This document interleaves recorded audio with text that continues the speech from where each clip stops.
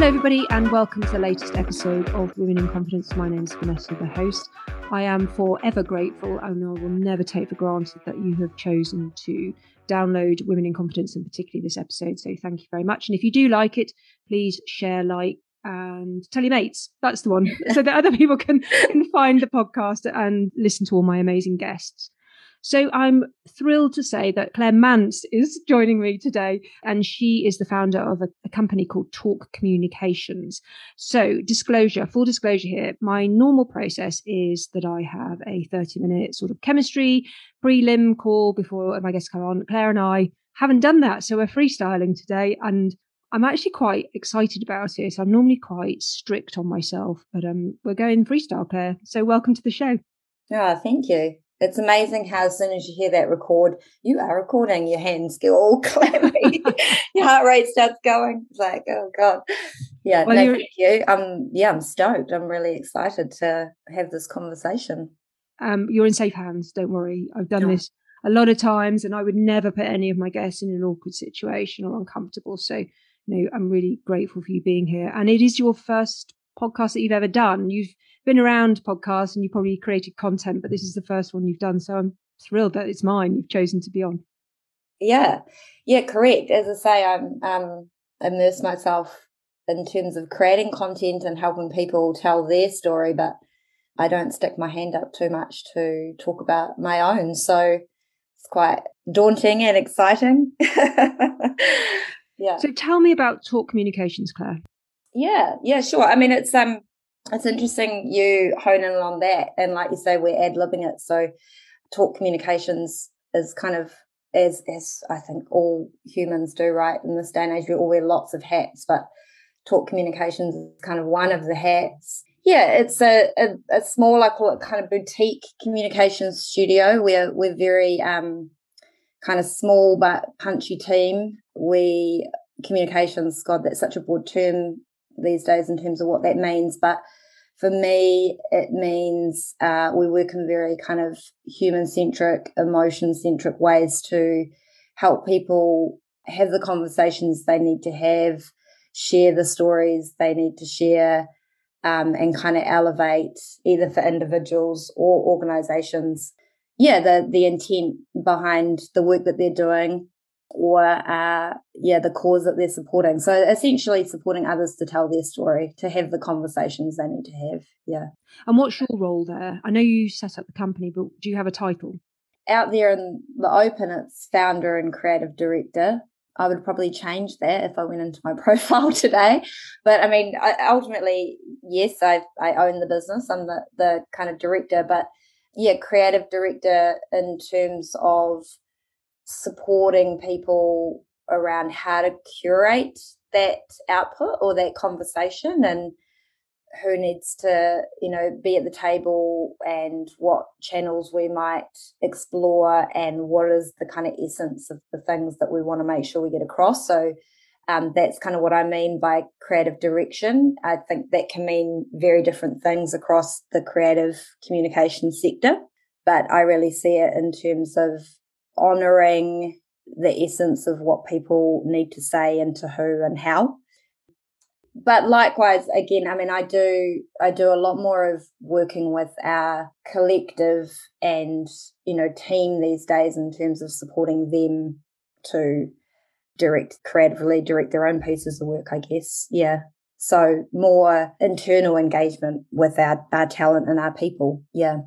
And how many people do you have working for you? Well, within our core team, there's 5 of us, so quite boutique, quite small. Within our collective of people that we would work and create outputs with at any given time, there might be a dozen or more. A particularly, busy time at the moment. Yeah, there's about 20 people in our collective that we're designing, creating, recording, photography, illustrating, whatever we need to kind of do to put essence to that story, I guess. And do you have a set client, a particular industry or a size, or who normally comes to you for work? Yeah, very fortunate to say that we sit kind of firmly in the space of for impact, not for profit, for purpose. And again, they're quite broad terms, right? But I mean, most of the storytelling, impact reporting, videography, etc., that we do is in support of a not-for-profit or for impact organisation that's trying to elevate their story for funding purposes, or to help vulnerable or people that might not otherwise get the opportunity to have a platform for their story. So we don't tend to sell and tell, or we don't sit too much in that really commercial space. It's definitely not for profit. It's all government departments and local government agencies that are working with a particular community program or youth program or what have you. So I've looked you up on LinkedIn and I've done a bit of research on you, and you've always been in that. Yes, is the less polite way of saying it. Yeah. But so you've always worked in the creative industry. You've got marketing in there, you've got events, you've got the pure creative output. At what point in that career, and I know this is not your first business, but at what point in that career were you thinking, I'm going to set up my own agency? It was about 5 years ago, but no, the first time I thought about it was actually years and years ago. It's so funny. I looked back, within some old Dropbox folders, not that long ago actually, at like little business plans or little mood boards or little like goal sheets, vision boards, all this kind of stuff that I used to do. And I've realized that I've actually been wanting to carve out my own kind of culture or network collective of people around a shared set of values and way of working since I was about 20 years old. So the best 20 years ago, but when I actually got around to doing it and had the confidence to do it was 5 years ago when four or 5 years ago when I kicked off Talk. So it's been a long time in the making. Well, you did it for me, but it was a beautiful segue into confidence because so we should swap places. So in terms of confidence then, let's start that conversation. And I always get warmed up into the mood of confidence by asking this question. What does having confidence mean to you? Confidence. What does confidence mean to me? I think confidence is kind of the accumulation of some of the failures and mistakes that you've made that have helped you kind of reaffirm what you believe in the world and what your boundaries are and what your values are. So I think it's like ever evolving, which is the beautiful thing about it. But it's being able to set boundaries for yourself and for engaging and collaborating and working with others, having a really strong sense of self-worth and the values that you attribute to your own behavior. And it's just feeling really clear on your intention. To me, that's kind of what it means to me. It's it'd be very different for everyone, right? It's such a self-exploratory space, isn't it? Yeah. And I think that's why this podcast is so enduring and I can keep going with all my guests, because confidence means so many things to so many different people and their interpretation of it and their life history. There are it's infinite the number of times we can explain confidence. So based on your explanation of confidence, would you say you're a confident person? Wow, these are good questions, aren't they? Look, I'd have to wear different hats to answer that. If somebody was to say, do you think Claire's a confident person? I think like outside world looking in, most people would probably say, and I think Claire's an articulate, confident, engaging person who, speaks her mind and puts forward her ideas. But then there's always that behind closed door mindset and hat that you wear. And look, I have days where, no way do I feel confident. And I think actually to touch on your question before about what is confidence, confidence to me is also, a strong state of mental health, which is, a big part of my story. And so, it's something that you work at, right? You work at, and it's that self-love and that self-care and those boundaries, etc., that, you set and you keep working at that help you kind of achieve that. So am I a confident person? Today, I feel confident.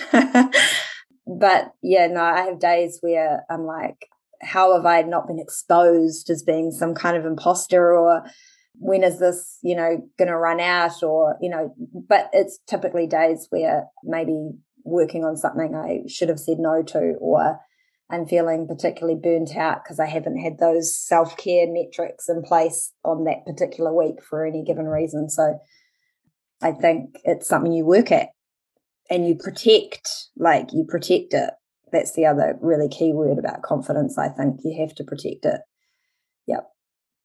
So when you have those days when, the imposter Claire comes in and is the big speaker in your brain, like, what do you do to either quieten that, distract it, make it go away? What's your approach to that?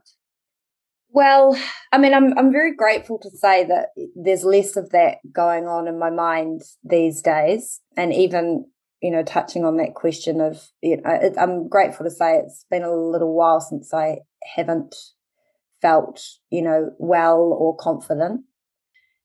What I have done, is really focused on the language and the stories that I tell myself about myself.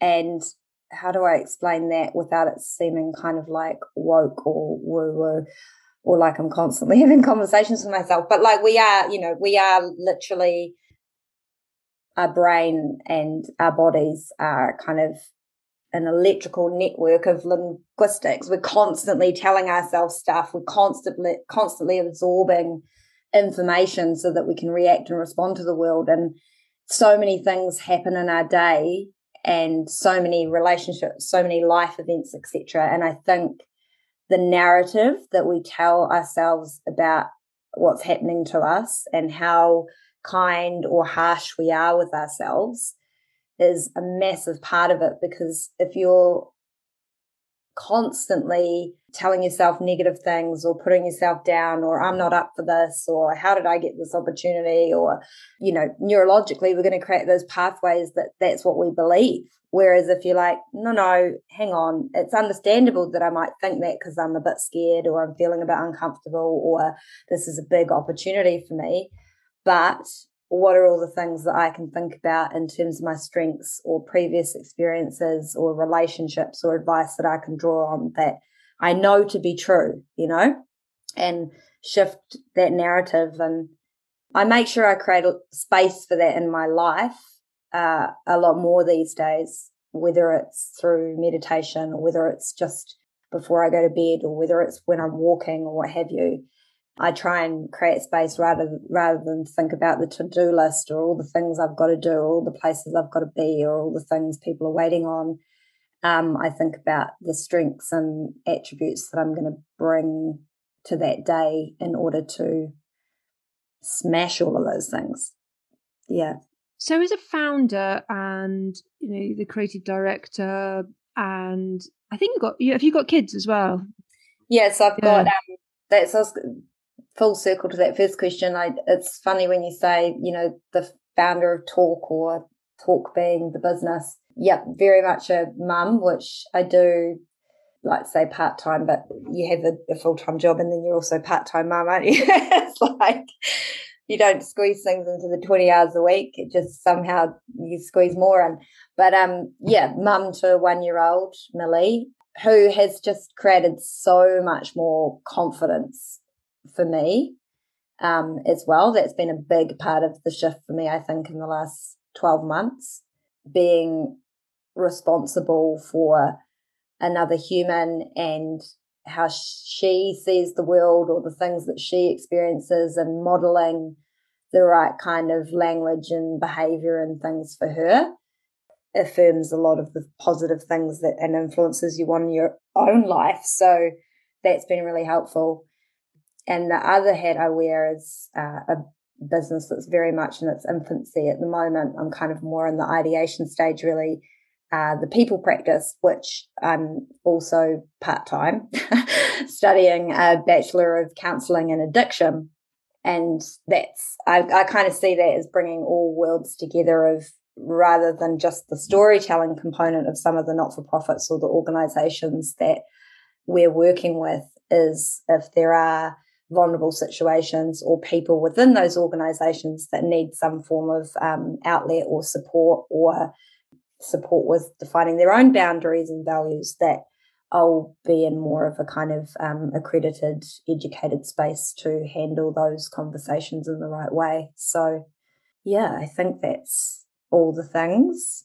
Yeah, so with all those things, so founder of Talk Communications, a mum to, I didn't realise she was so young, so a 1-year-old, which I know how time consuming they can be, and also studying. How do you then carve out the time for yourself? Because you said it's really important to do that. Yeah. But with everything going on in your day, week, year, how do you take the time to carve out some time just for you? Yeah. I get up really early. That's one way of doing it. I get up before Millie wakes up, so typically around 5 a.m. And the only way I'm able to do that is I go to bed pretty much as soon as she goes to bed. And that's also been a bit of a shift as well, like cutting out, things like social media or, like I love a good Netflix session, but I try to do it a little less these days. So I think sleep as much when I can, wake up early and get some really good, clear, quiet headspace and time in the morning is one way that I achieve that. But yeah, I do all sorts of things now in terms of particularly one thing that's like really awoken in me with this degree that I'm working through at the moment is you can actually create space for, creating silence or space or positive narrative within your mind when you're in the shower, or when I listen to podcasts with my headphones on when I'm driving to the office. Yeah. And then it's like when I'm actually in that space of work or I'm in that space of creating some kind of experience for Millie or what have you, I just hone in on that really. So, but it does feel like there's not many spare minutes in the day, like I don't these days. And so many people would relate to that, right? I'm not kind of speaking to, that's life now, isn't it? It's like you just, but one thing I think is I just feel calmer creating that space really early in the morning to do meditation in particular. And I know like it's so meditation apps this and listen to this podcast and watch this thing on YouTube, and it's hard to kind of, I can't quiet my mind when I sit and do that. But one thing that really sticks with, well, there's a few actually, but like that practice and that commitment to getting up every day to do it, even if it's like 10 minutes or 15 minutes, I just find my head is so much clearer throughout the day. But when I used to tap into it, woven in and out of that various times throughout my life, and you do it some days and not others, or you do it some weeks and have really good sprint at it and then not others. Whereas I have got to the space where I do it daily, and it's incredible actually how much that has changed my life. It's so interesting you're talking about early mornings, because we've got a dog, and my dog has just taken to waking me up really early. And I put a post on Instagram recently saying, look, I've now, because she wakes me up so early to go out, now my body is waking up really early. So like I'm waking up, like this morning I woke up at 5:30.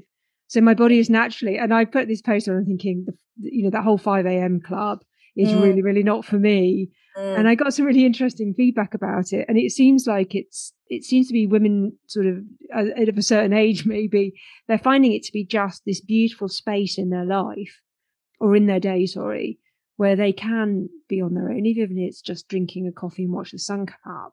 But it gives them some grounding, and it gives them the peace and quiet.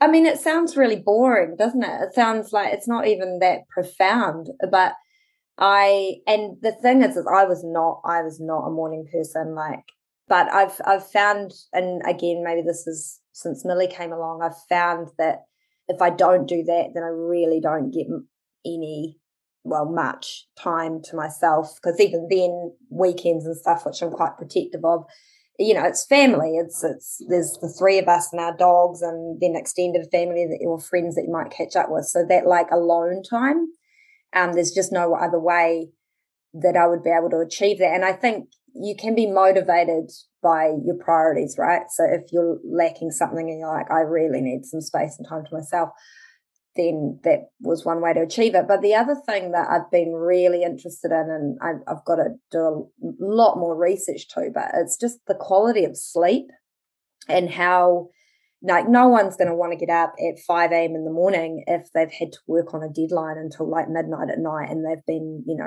chasing energy drinks or drinking coffee to get there.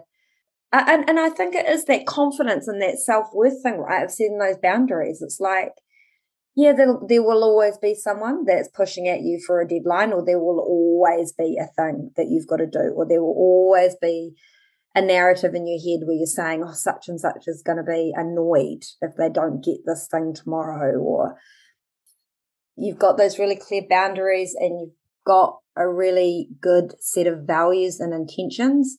It's a real shame if other people put pressure on you, that means that you can't kind of take that space for yourself. Do you have a set of values? Is that something that you've purposely crafted? Yeah, I mean, like, I don't, I thought that question might come up, and I don't like have, oh, these are my values and, they're on the wall or on post-its on my mirror or something like that. But yeah, I do have a couple of set values that I just really do believe to be true. And the other thing is that I really sense check on myself, though, is my intention. You can have values of honesty or passion or whatever your values are, but if your intention for why you're doing something or why you're supporting someone or why you want more money or whatever the things is, if your intention is not looking to add some kind of value to the world and to other people's lives, I find that, it might not work out quite how you expect it. So I think values is one thing, but intention is another. You said earlier that since you've been getting up early and you're doing meditation and all the practices, you said you feel calmer now. What was pre-Millie, pre-meditation, pre-early morning wakings up? What was Claire like? Well, I mean, it has been, it's not, I wouldn't say it's just pre-Millie. I think the big shift for me was when I did go out on my own 4 or 5 years ago with talk. And that was on the back of some pretty like horrific behavior that I experienced across, my whole career path, really. There's been some pretty gnarly work experiences that I've had, but I think it was a transition from when I took over, really, as I say, honing in on the culture and the values that I wanted to wrap around the collective of people or studio that I was creating. That was like a big, I can just do my best on my terms now, and the people that I'm fortunate enough to connect with, collaborate, do work for, if I hold that intention true, will be aligned in some way, and I won't have that, bad behavior or stress placed upon me because you just have a conversation and you reorientate where you're going to go next. So that was the beginning of the journey, I think. And what was I like before then? Yeah, I mean, if I go back 20 years, just celebrated my 40th birthday and learning every day. It's not like I've kind of feel in any way, shape or form that I've like reached, like I'm really excited about what the next 10, 20, 30, 40 years hold, because it just gets better basically. But if I look back at 20, I was a wreck. I was working under extreme pressure in the industry, working with people that really didn't have my best interests at heart, and working extortionate hours, no kind of voice or ability to be able to say this, this is my boundary, or I'm not going to work across this way because I didn't have that kind of, value set or affirmation of what expectations I set for myself, and I would drink lots of coffee, and I would make really poor decisions that impacted myself and others. And I struggled with, some really quite challenging mental health challenges, really. Or it was hard. It was really hard. But that wasn't just to do with work, I guess. That was me exploring who I was as a, young adult and adolescent, really. It's a tough time, I think, growing, well, just the whole sort of 20s, late teens, 20s, tough anyway. It's the time you leave home, all the structure you've got in place around maybe school and university goes, and then you enter into the world, which is not as kind and is relentless. Yeah, it's a really tough time. Plus, also, you're trying to figure out who the hell you are, because, all some of the constraints of, the system have been taken away from you. You've got to figure out, I'm no longer in school, I'm no longer a student, I'm no longer this. Who am I? It's a really tough time for many, many people, and you're not unique in that. No, 100%. And that you're quite right. I mean, that's a really tough time. I think in all of the potential skill sets or things that you've been taught up until that point start to kick in or not kick in, right? I think coming back to the theme of confidence as well, like, oh man, if I could go back, honestly, like 20 years, and those years in my career where I didn't have confidence, I didn't have a sense of self-worth, I was really, anxious and stressed and unhappy with my life, which, as you said, a lot of people would go through as they're forming their identity. But I think it's some of those situations that you get put in as well along the way that should just be better, like some of the things that we go through and we experience in the workforce with bullying or bad leadership behaviour or what have you, in this day and age should be avoided. When you're kind of going through that journey of figuring out what your strengths and weaknesses and things are, people should be there to support you with that, and systems should be there to support you with that. I think we do kind of just get let out into the world sometimes and that sink or swim mentality, and depending on what experiences and things crop up along the way can have a really, really, and people can have a really, really big impact on where you go from there. Well, let's do some quick fire questions. So let's go back 20 years and you can speak to yourself. What would you say to yourself? I would probably tell her to bite her tongue a little bit more, think things through before you react. But I would likewise say that, to expect a certain level of care and consideration from more senior peers, and to, if you're in a situation where you don't believe your best interests are being, genuinely cared for, that you should tell someone else. Yeah, I did a lot of putting up with shit really in silence, and I would definitely say do not put up with that. If someone's bullying or having kind of an abuse of power, let people know. And when you talk about bullying, was that just one occasion, or have you felt that has happened a number of times? Unfortunately, I mean, look, I wouldn't want to give any one industry a bad rep, but I think this is probably across the board, right? Any workplace culture has got its highs and lows. So I don't necessarily think it's a sector related thing, but yeah, there are a lot of egos and bold personalities, particularly in the old school advertising days. And God, I'm going back 20 years. Imagine what it was like, 20 years before that. But does that experience that you had, or experiences you had, do they still sit with you? Do they linger? Oh, no, definitely. And it is experiences, sadly. It is experiences. And I think, I would think that people listening to something like this would be like, yep, no, it's been experiences, plural, for me too. And did they have an impact on me? As I say, yeah, I was really struggling at that particular time in my life. So I was very vulnerable, and I was really looking for guidance and mentors and positive modeling, and I, in several cases, was bullied. So yeah, it had a massive, massive impact, and I had to kind of claw my way out of that. Yeah. All right, back to the quick fires. You are baking a confidence cake. It's a little bit of an odd one, but go with it. So this cake, confidence cake, you can put 3 ingredients into it. What would you put in it? Space, in terms of like silence and space and time for yourself.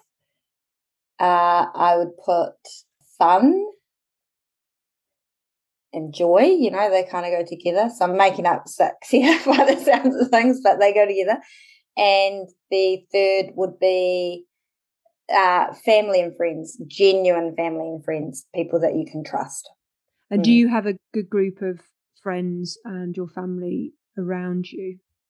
Yeah, I do. And actually, I've got far less friends than I used to. That whole quality over quantity. I used to be such a social butterfly, man, and I used to have so many people that you'd text and ring, and different groups that you'd go out with, etc., etc. And that's the same thing, right? You're exploring your identity and you're getting that sense of self and all the rest of it.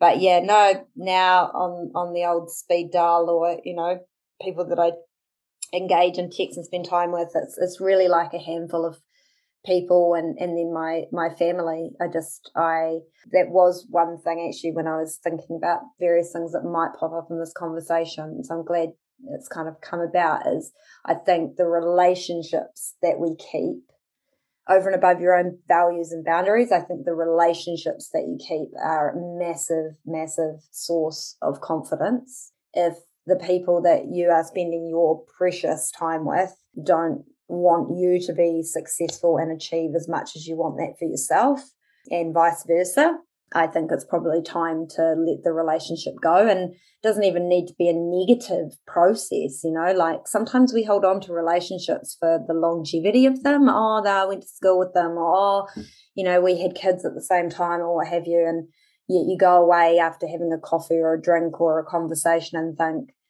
did that add any value to either of us? And did I walk away feeling a bit depleted and drained and negative? Yeah, I think it's important, and it's okay for relationships to ebb and flow, and for you to come back to them another time or another chapter in your life. That happens too. And I used to put a lot of emphasis on, pleasing people and spending so much time and energy on other people's goals, achievements, and success. And I think keeping a small crew is served me well. Yeah. Final quick fire then. What's one book you've read that has just changed your life? I actually do a lot more listening than I do reading. Okay, podcast then. Well, I do podcasts or something. Audiobook. I love the Infinite Potential podcast series from Deepak. They're great, and he speaks to a whole lot of different psychiatrists and psychologists and kind of change makers and stuff. Dare I say it, I really love the Oprah Soul Sessions.